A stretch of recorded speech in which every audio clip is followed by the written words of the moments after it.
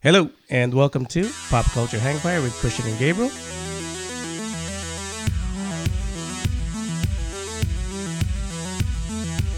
The podcast where Gabe and I visit 1980s year by year, and we talk about what was happening in pop culture.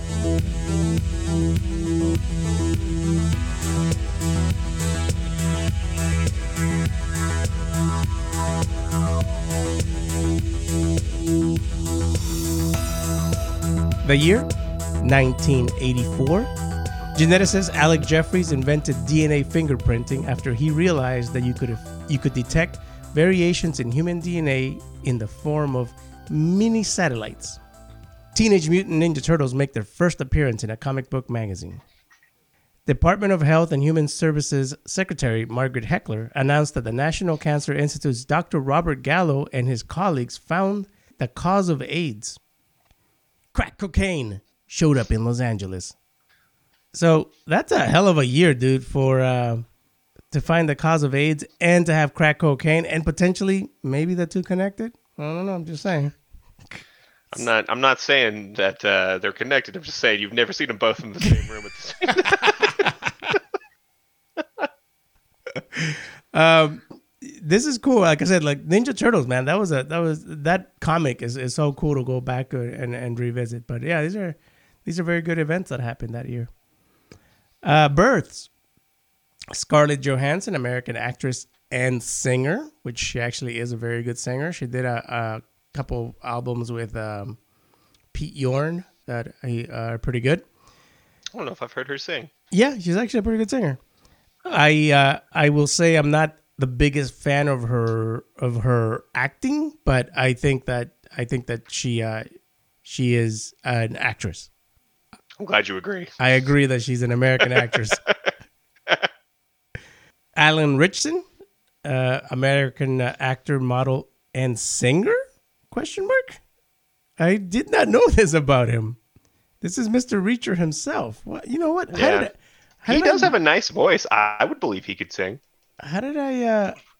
What movie was he in that he sang? Now I gotta singing. Okay, what do we got here? Why does it say his genre is dance electronic? He has a song called "The Mojito," apparently. Okay. Let's see. Is it dance electronic? We're about to find out, Gabe.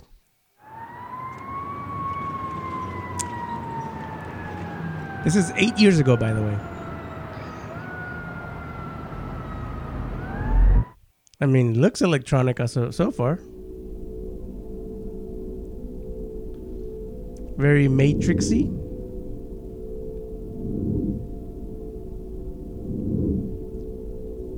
Hey, Captain America there.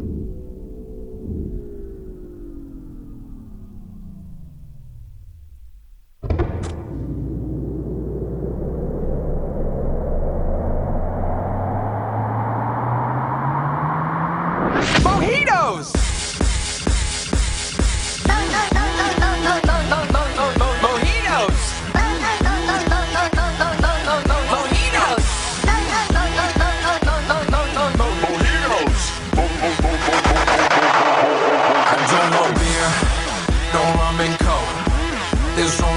Drink that, I'll drink that's mojito. My mojito. My mojito. There's only one drink that I'll drink that's mojito. It tastes so good. You drink it fast. I guarantee you make it start to shake that glass. To shake that glass. I don't know how I feel about this. So I found an article from last year that mentioned American Idol. Oh, okay. There's also here him singing Blackbird cover.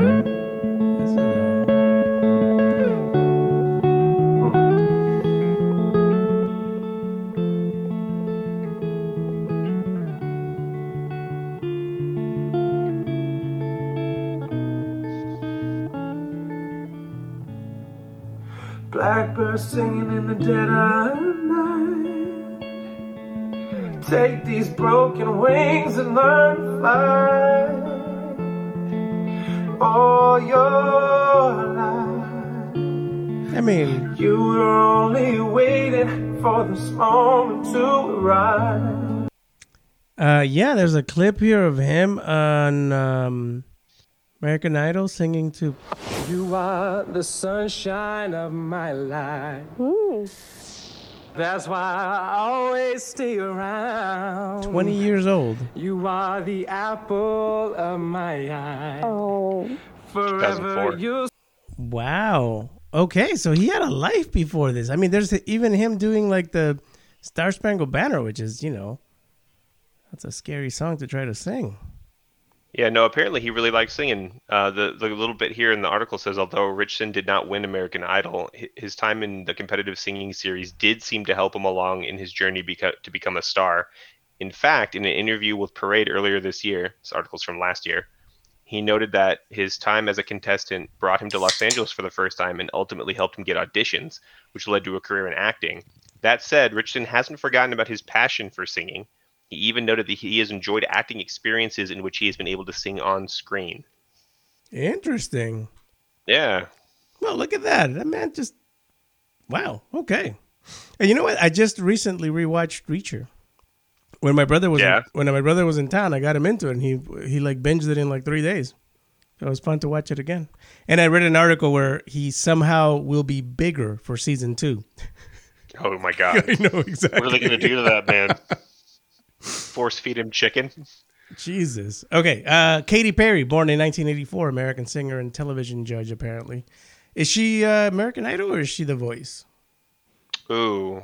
But anyway, doesn't matter. I don't know. The only thing I saw recently about her that was funny was that she mentioned missed opportunity of not working with Billie Eilish. Oh, wow. I guess like someone brought it to her attention early on when like her first song blew up on SoundCloud or whatever. And she was like, "Man, pass." She's Oh, like, wow. That was a mistake. I mean, she also did a song with Snoop. I think she's doing all right. Yeah, no. I mean, she just, Yeah, no, I imagine, yeah. I mean, how many of those things come across your desk when you're that caliber of performer and you're just like, I can't do everything, right? I imagine someone that gets as big as Billie Eilish. Yeah, I imagine a lot do, right? I mean, I'm sure Paula Abdul wasn't thinking to herself, "Hey, this guy, he might do well in television someday." Obviously, Right. Mark Zuckerberg, American software engineer, the Zuck, And famous robot. and famous robot, and famous first AI robot. Only successful implementation so far. It's funny. And I think I've said this before, but it's one of those things where like, get mad at Facebook all you want, but you could just stop using it. Like you could just not, I use WhatsApp a lot, and I know now it's connected with that. But I'm like, yeah, but I could also go to Telegram. I could also go to Viber. I could also go to these other many apps. I'm like, yeah, I don't want to. Like, I'm okay with it so far. Well, I mean, WhatsApp too was sort of like they just bought WhatsApp, didn't they? To be fair, like it's not like. You know what I found out on WhatsApp you could do? You can do updates. There's how like Instagram has stories? Yeah. I noticed that like my brother. There's a similar. Huh. My brother said that you could do you could post an update, and when you go to WhatsApp, you'll see a green circle around the person's icon, and if you click on it, it shows you like a short story of whatever they wanted to post on there. I was like, interesting. Yeah, I was like, why didn't they? It's like a status, almost like a status, I should say. I thought that was interesting. I'm like, look at them go. Okay. I mean, they're trying to make some kind of unity cross-platform, I think, with the experience, with various things you can, because famously they do Instagram as well. Yeah.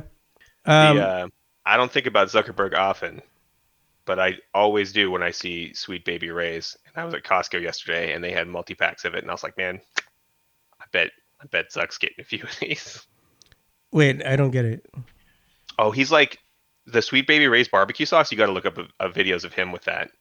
Oh, he likes it? You don't know that? No. He's like really weird about it. It's like the joke is that like if he's an AI, like he's like humans like this, like let me be more human. Oh, no. And like it's like in the background of like video, he had it like on a shelf in a video call, and like it was in his metaverse thing, and he just like whenever he like does his videos where he's out barbecuing in the backyard of like the place where he lives where there's no other human beings around because I think they bought all the property around.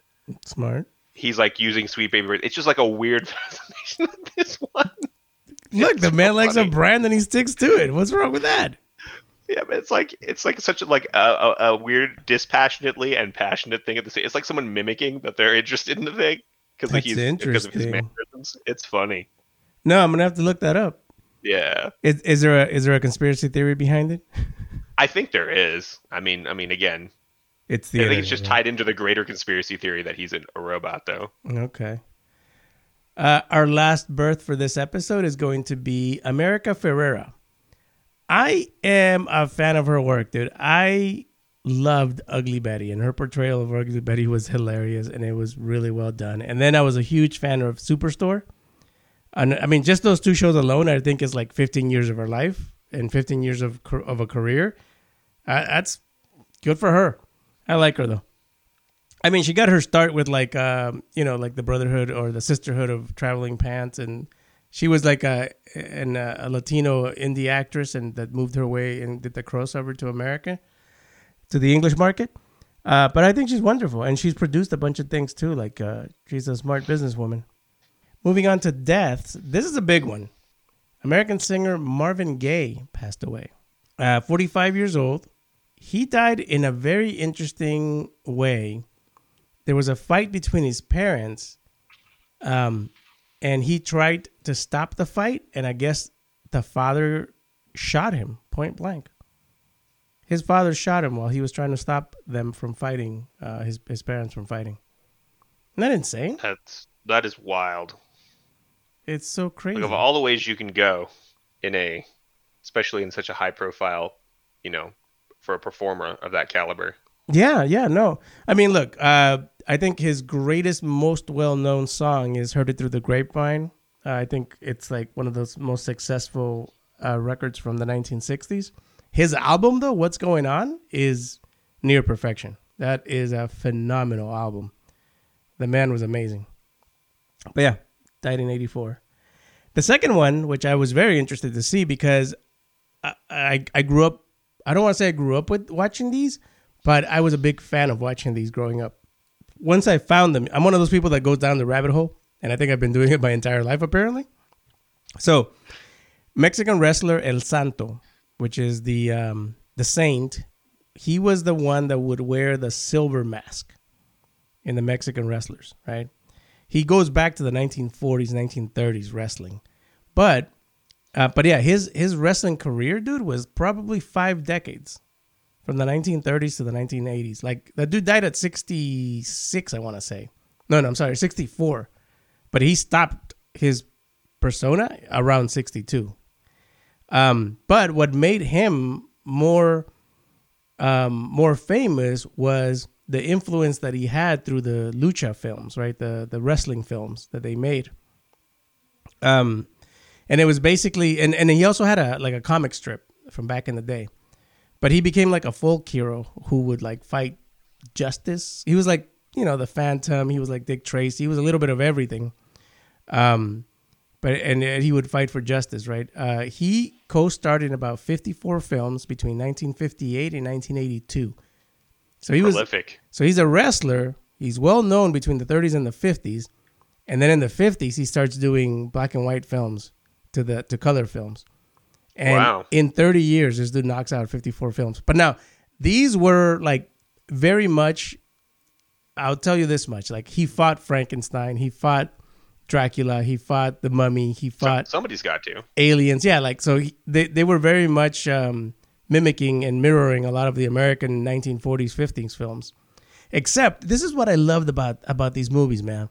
And I even had a mask. And I was going to dress up for Halloween once. Because what I found interesting was that they were wrestlers. In the movies, they're wrestlers. Except that when they're done wrestling, they're also detectives. Or people who saved other people. But they never took off their masks. So when they would be done wrestling, they would put on their suits. And they would just rock a mask. And they would drive cars. They would go to dinners. They would go to everything. But it was like, oh, hey, it's El Santos over there having lunch. Eating a sandwich with his mask on. That's just... They never took them off. And even people know your secret identity. And even him, dude, he never, I think towards the end of his career, he did like take off his mask once for like a TV show. But he kept that persona like his entire career and his entire life, to be honest with you.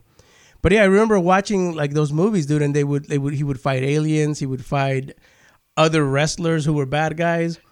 And my favorites though, because my favorite wrestler was Blue Demon, which again, look, you say Blue Demon because of the pronunciation, but it's really Blue Demon.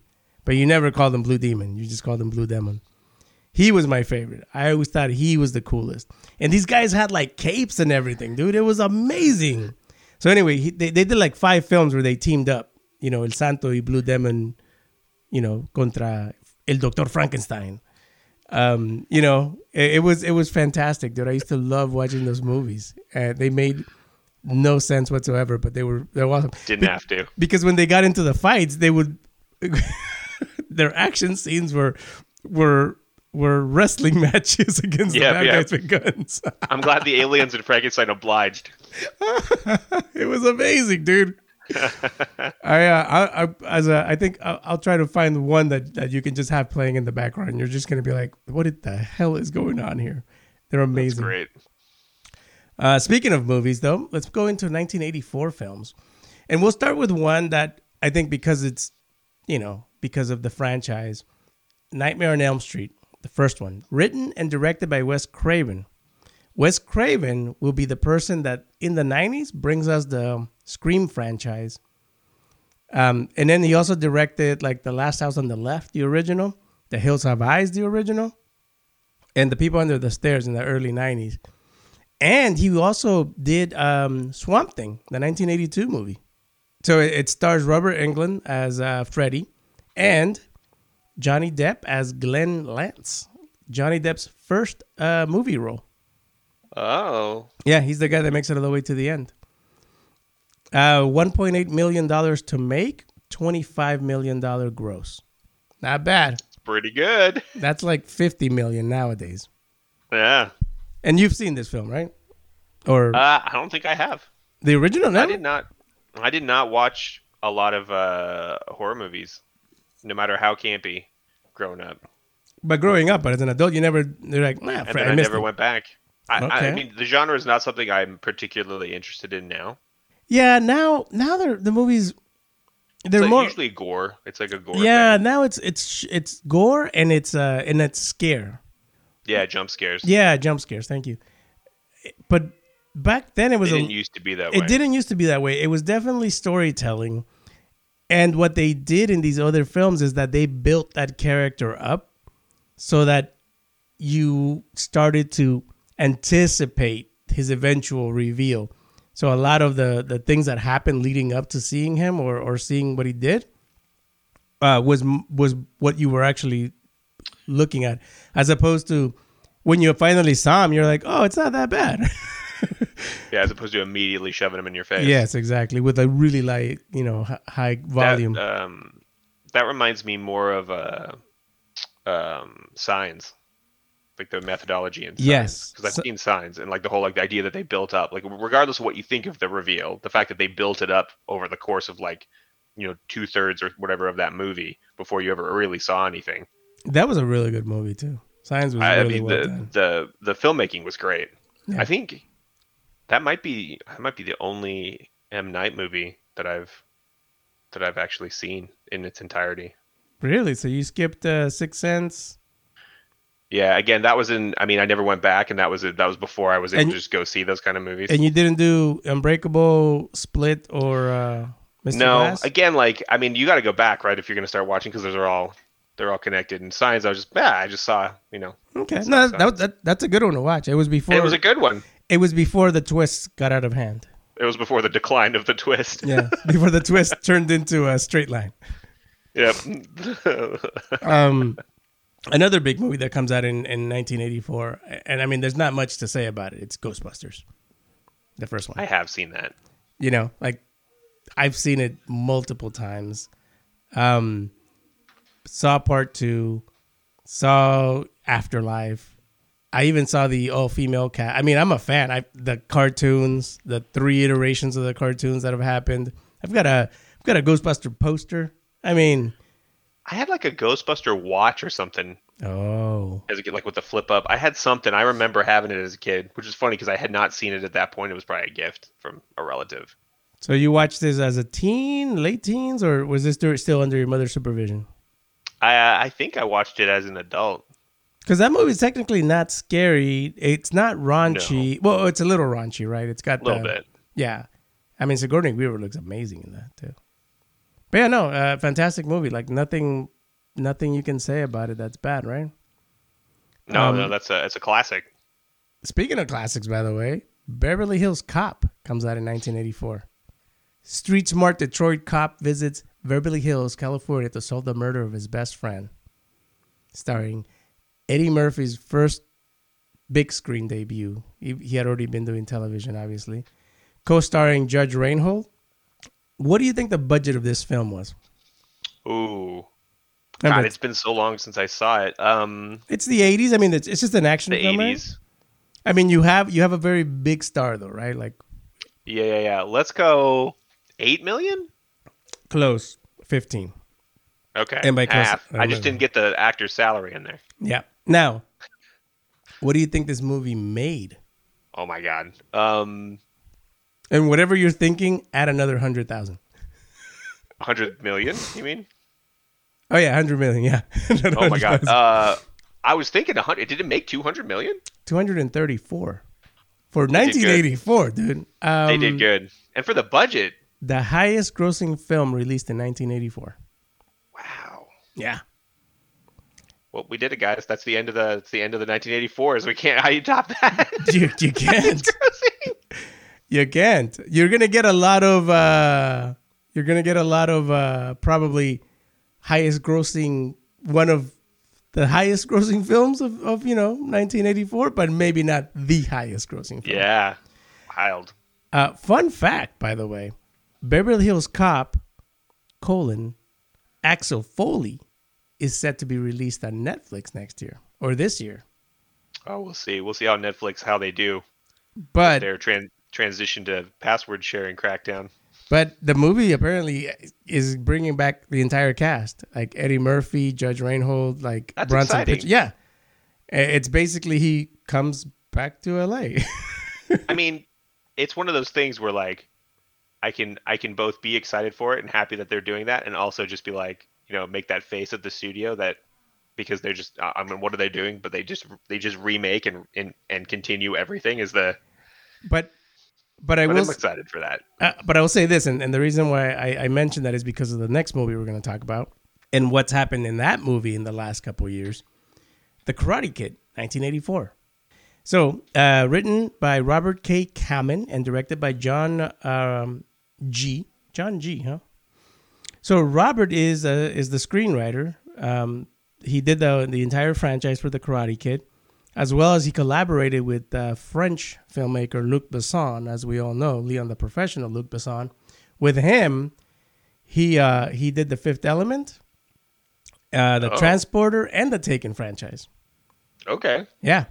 So as we all know, The Karate Kid stars Ralph Macchio, Pat Morita, Elizabeth Shue, and William Zabka. $90 million movie, Gabe. That's how much it made. How much do you think it cost to make? Again, think of this movie. It's a karate movie, no special effects, no explosions. Yeah, I just don't know how big any of the actors were at the time, but I don't think any of them were that. None of them. This had to be like 7 million, 5 million, somewhere. Very close, 8 million. There we go. 8 million goes on to make 90 million. It's another good one. I've never seen the entirety of that movie. I don't think I've seen the whole thing. So here's the funny thing. I know I've seen the whole thing at least once or twice. But then sometimes I'll watch a scene and I'm all like, was that 1, 2, or 3? Because certain scenes are iconic, like the Halloween costume, like the kick, all those. But I know that I sometimes get him confused a little bit. Now, I will say this. We were talking about, how we feel about movies and TV shows making a comeback. I have watched 4 seasons of Cobra Kai, the remake, or the continuation of the film. It's really it's campy. It's for teenagers, late teens. It's good though. It's really good. Is that Netflix? Yeah, that's Netflix. All 4 seasons, or did they offload it? All 4 seasons. That's surprising because their classic is to do a max of 3. Yeah. So that means that's one of the select few that they that they feel is worth it to continue. But I think it's one of those. I think I honestly don't hate things coming back, obviously, because there's certain things that I want more of. But like, I think the calculation and the math, it being all math, is what's obnoxious, because it feels like a lot of it's not even passion. Like some of the people involved, obviously, but from the studio, they're just like, If we resurrect, if we just like, make the corpse dance a little, how long do you think we could shake money out of it? And I think I was watching SNL and I was watching a skit that they had, and the skit was a big Hollywood game show quiz, right? And there's these three people on there, and they start the show starts the skit starts asking them movies from the 80s, right? And then they get to like the 2020s. In this movie, or like what's the most watched Netflix streaming show? Go. And everybody's like, can you give us a hint? Like they can like, and it caught me in that moment of like, oh shit, I can name a bunch of movies and TV shows from like up until 2010. But with the streaming now, what Apple has, what Netflix has, what Hulu has, what HBO has, it would be difficult, because I think they were talking about like some woman's latest movie, and they're all like, she's being nominated for an Oscar. The movie has made $27,000 in the box office. And they're like, that's not very good for an opening weekend. And they're like, it's been out for 4 months. Like the joke is basically there's so much stuff currently that it's impossible to keep up with. Yeah. But so you saying that, I'm like, yeah, every streaming site currently has that person going, how much can we shake out of this skeleton? Except there's 20 skeletons going on at the same time. And you're like, bro, it's unfortunate, dude, that it's so, okay. Part of me is like, they're going to bring back something great that I like.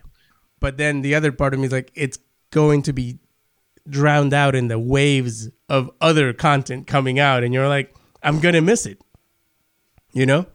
Like or it won't get its proper chance. Yeah, unless you like you earmark stuff, right?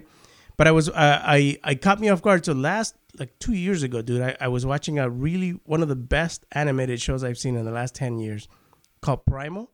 It's phenomenal. The storytelling is incredible. I think it's the same guy who did Samurai Jack, but it's about a caveman and a dinosaur, and there is no spoken dialogue. I had heard of that. Yeah. That first season, dude, it is one of the best things I've seen in a long time. And then season 2 came out, and I had missed it. It was not announced, or at least it wasn't announced in the media that I was following, and I completely missed that it was coming back for a second season. But it's one of those things. It just so much stuff is coming out from so many different production companies. It's almost impossible to keep up unless it's a big movie. Everything else would get lost in the middle there. I always think about too how they track like how many people watch these things opening like immediately and in the initial first bit for the streaming stuff, because I'm sure that's how they track like how interested, how much hype and all that. And like I'm never part of that statistic because I'm so far behind. I'm trying to watch shit from like the last couple years and work my way through things. So unless something immediately gets to the top, like The Mandalorian season 3 will cut right to the top. Mm-hmm. Right. I'll watch that. I won't make it wait. But like, I'm sitting there thinking too, well, at some point I'm going to start watching Willow and stuff. And like, I'm never part of the statistic that helps keep a thing going. Which, by the way, you talked about Willow, I think 4 episodes ago. Yeah, we'll see how long I can keep that going. That'll be the through line for this, decade. Next up, we have Gremlins. Came out in 1984, directed by John Dante and written by Chris Columbus. Chris Columbus, as we all know, was the person who brought us Home Alone 2, Mrs. Doubtfire. He did a couple of the Harry Potter movies. Gremlins, as we know, it draws from the... So when I was doing the research, it says that gremlins were part of those little creatures that were found during like I think it was during the Second World War, that they were reported to have seen these little creatures on the wings of planes. And they're just little mischievous guys that are trying to take the planes down piece by piece. So apparently that's the story where it came from. And it's a story about this guy who gets this creature for a pet, happens to be a gremlin, spawns gremlins that are evil, and they just, wreak havoc on this town on this Christmas Eve. I did not know this, or I forgot this, but Howie Mandel was the voice of Gizmo. Oh. Yeah. Have you seen Gremlins? I have. You have. Both or just the first one? Just the first one. What'd you think? I mean, it feels like a product of the 80s. It's a very 80s movie. It's a very 80s movie. Okay. Well, thank you, Gabe. Moving on. Speaking of one of the top grossing films of 1984, the seventh to be exact, Footloose. Have you seen Footloose? I haven't. But you know which one it is, right? Yes. The story of a teenager from Chicago who moves to a small town where he attempts to overturn the ban on dancing. Can you imagine such a place? The way things are nowadays, yeah, unfortunately. I actually can. I mean, not where you live. Oh, no. There's no dancing here. I think it's a country mandate. No dancing. I think that's just internalized trauma from the populace. Yeah. Somebody in history messed it up bad enough that everybody said, no, we're just not doing it collectively. There's too much metal music here for dance music. But yeah, so starring Kevin Bacon and John Lithgow. He is the minister who basically talked the town into banning dancing because there was an accident because the kids had gone to a dance. No. It wasn't a dancing accident, Gabe. I'm trying to picture it. Like, hold on. The great dance accident of 1983? It sounds like some stuff that would happen in like West Side Story or The Simpsons, where they'd be like, everyone's like dancing and things are breaking, like they're breaking their hips because they're dancing too hard or something. No, I thought you were gonna go into the whole like this minister thought that West Side Story. They thought West Side Story was a real thing that happened, and they were just like, no, we can't allow dancing. It creates gangs, and then they murder each other. That is what happens. But yeah, I remember watching. I even watched the remake, by the way. I watched the remake of this film. It was a fun film. Footloose, nothing great, nothing terrible about it. $80 million though. That's a heck of a movie. Plus, it's known for its 2 hit songs, right? Footloose by Kenny Loggins, and Let's Hear It for the Boys by Denise Williams, nominated for an Academy Award for Best Original Song. So not only was it one of the top grossing films of 1984, also an Oscar-nominated song for the movie. Last movie, and this, I don't remember much about it, but I just think it's funny. Bachelor Party. It's one of the movies that I'm pretty sure Tom Hanks would like us to forget that he was in. But it's a movie that revolves around a bachelor party that a group of friends throw for their main character, Hanks, the day before his wedding. And they are basically trying to test him to see if he'll remain faithful to his fiancée. Just as good friends do. As good friends do. I am pretty sure hilarity ensued, and I'm sure that there are things in that movie that we probably could not redo nowadays. Just gonna put it out there. Probably not. It sounds like. Sounds like it. I'm going to assume you have not seen this movie. No. Okay. This is a movie that I wouldn't even say put on your list. If it's ever... It doesn't sound like it If you're ever watching television in a place where there is no streaming and you have no internet, and it happens to be... No control over what's on the television. Yes, and Bachelor Party comes on, and you are, I don't know, maybe incapacitated in some way where you can only see... Like a hospital television, yes. But it's in the stick, so they don't get reception. Yeah, I would say don't be mad. Watch it. All right, first appearances, as we mentioned, Johnny Depp in Nightmare on Elm Street, Colin Firth, Mr. Kingsman himself, in a movie called Another Country. Heather Graham made her debut appearance in 1984 in a movie called Mrs. Sophel, and Seth Green. 1984. Look at that.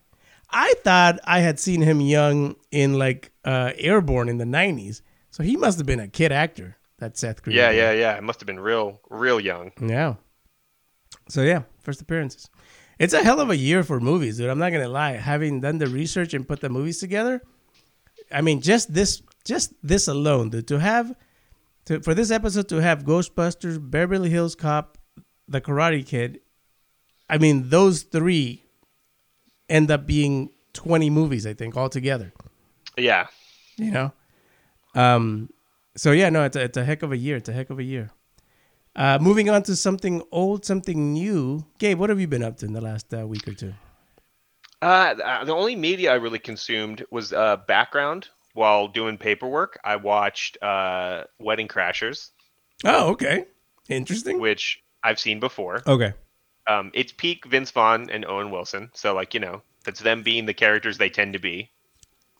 Is it peak? Because I was thinking Old School would be like peak them. But no, but you're right, though. Because Old School had Will Ferrell. And that dude just steals that entire movie. Yeah, they relegate Will Ferrell to the corner in Wedding Crashers, and you just see him in a friggin' silk robe crashing funerals. So he doesn't get as much chance. And Bradley Cooper's in Wedding Crashers. Yeah. A very young Bradley Cooper. He's the antagonist. Yes, that's right. He's a very preppy guy, very well. And I also got like halfway through 21 Jump Street, also as a background to my... The movie, the one with Channing Tatum and Jonah Hill. Yes. That's actually a funny movie, dude. It is funny. It is a very funny movie. Okay. It is funny. All right. I did some, while I was busily entering numbers into spreadsheets, I had some entertainment in the background. Nice. I got into a new podcast called The Fuckery, starring Leslie Jones and her friend Lenny. It's fun. Like Leslie Jones is a character, man, and yeah, and her live tweeting and live commentary of like the things that like she did that with Seth Meyers with like the Game of Thrones one. That was hilarious. And no, I think it's basically what you expect from her.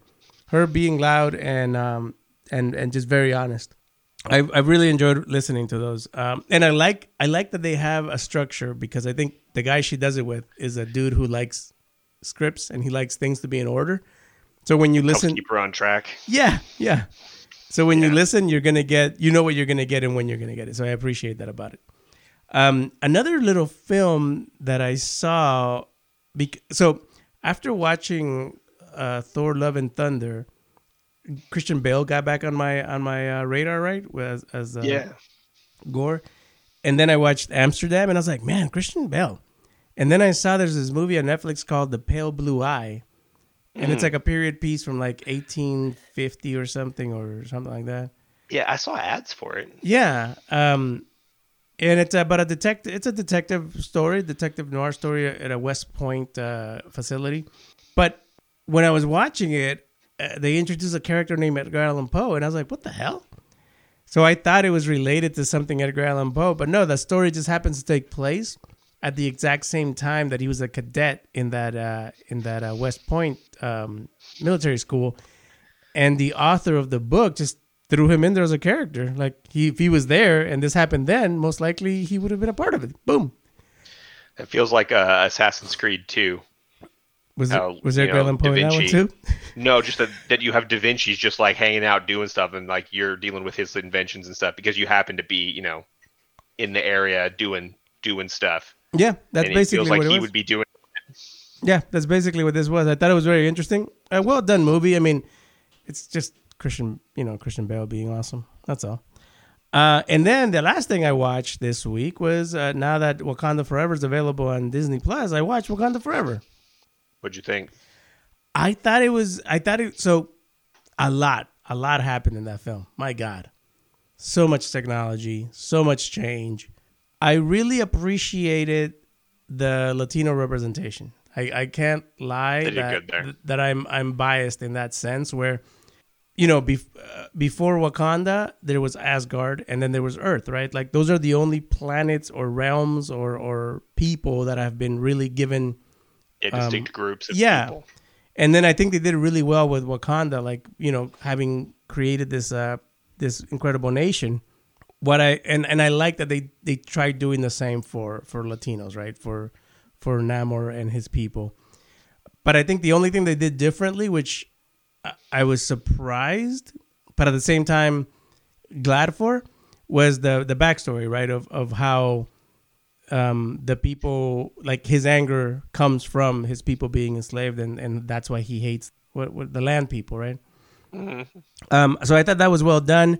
I like that they kind of talked about mutants in a certain way, you know, like he technically is a mutant.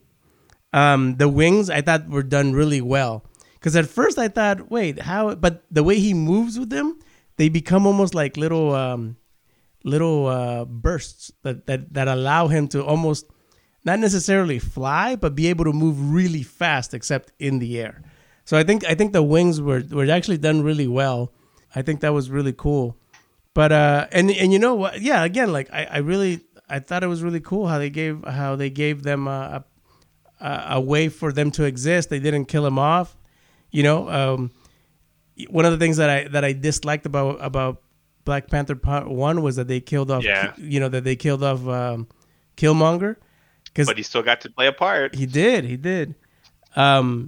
I think that Ironheart was a bit of a throwaway, which I was a little upset about, because I really thought there was kind of just in there with so much else going on. Yeah, that's what I'm saying. There was so much going on, and then it made me realize something. Like, for a country that's so advanced and so peaceful, they sure do have a lot of artillery and military. They're very militant, you know. They're almost like the Spartans of the current modern times, you know, like smart, but very militant. Like, they had an entire warship. And then at the same time, I was like, wait a minute. Nick Fury can have flying freaking fleets, and these guys... Helicarriers everywhere. And these guys can't? Although the helicarriers did have a tendency to fall out of the sky an awful lot, to be fair. Fall or get pushed down, Gabe? I mean, they got taken out. Just saying. I mean, but no, you take one guy, you put one guy with a frisbee, and all of a sudden they're falling out of the sky. I mean, Winter Soldier, come on. I'd say it's more than one average American with a frisbee. It's a pretty freaking frisbee, though. It's an abnormally sized frisbee. Flashy. Also, he had help. He had little friends. He did have some friends. It's good to have friends. Yeah. But yeah, no. I enjoyed it. But I will tell you, like, it's. I might watch it again, but I'm on the fence, because they just threw too much. They did too much.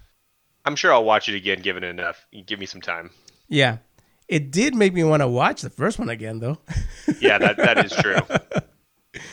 But yeah, that's pretty much the week. I forgot there was one other thing that I consumed that was actually very funny. I started watching Kunk on Earth.